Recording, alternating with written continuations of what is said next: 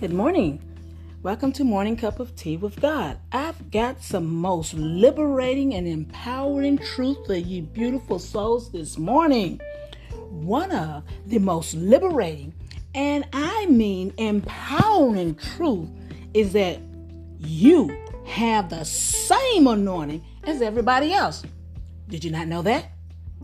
Your prayers are just as capable of reaching God's ears as anybody else's prayers. Did you catch that?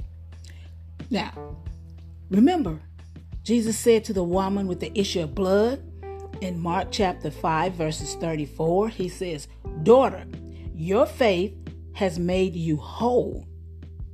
Now, you don't need to wait for somebody else to pray for you.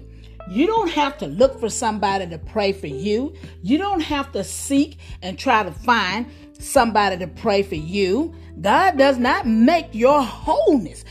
He does not make your wholeness dependent on nobody or nothing but your faith. Did you catch that? Your faith.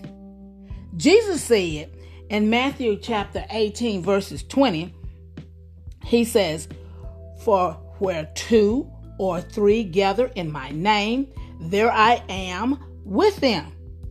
Pick your Bible up and read it. It's in there. Now, you and the Holy Spirit makes 2.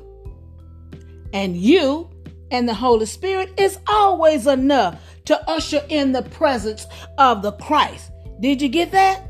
You and the Holy Spirit makes 2. And you and the Holy Spirit is enough. That's what the Bible says. Where 2 or 3 are gathered, God says he's right there. Now, I'm not saying that you don't pray for or that you don't pray with others. I said, if all you have is yourself, don't you think that's enough to pray? Don't wait on anybody else. You can pray for yourself.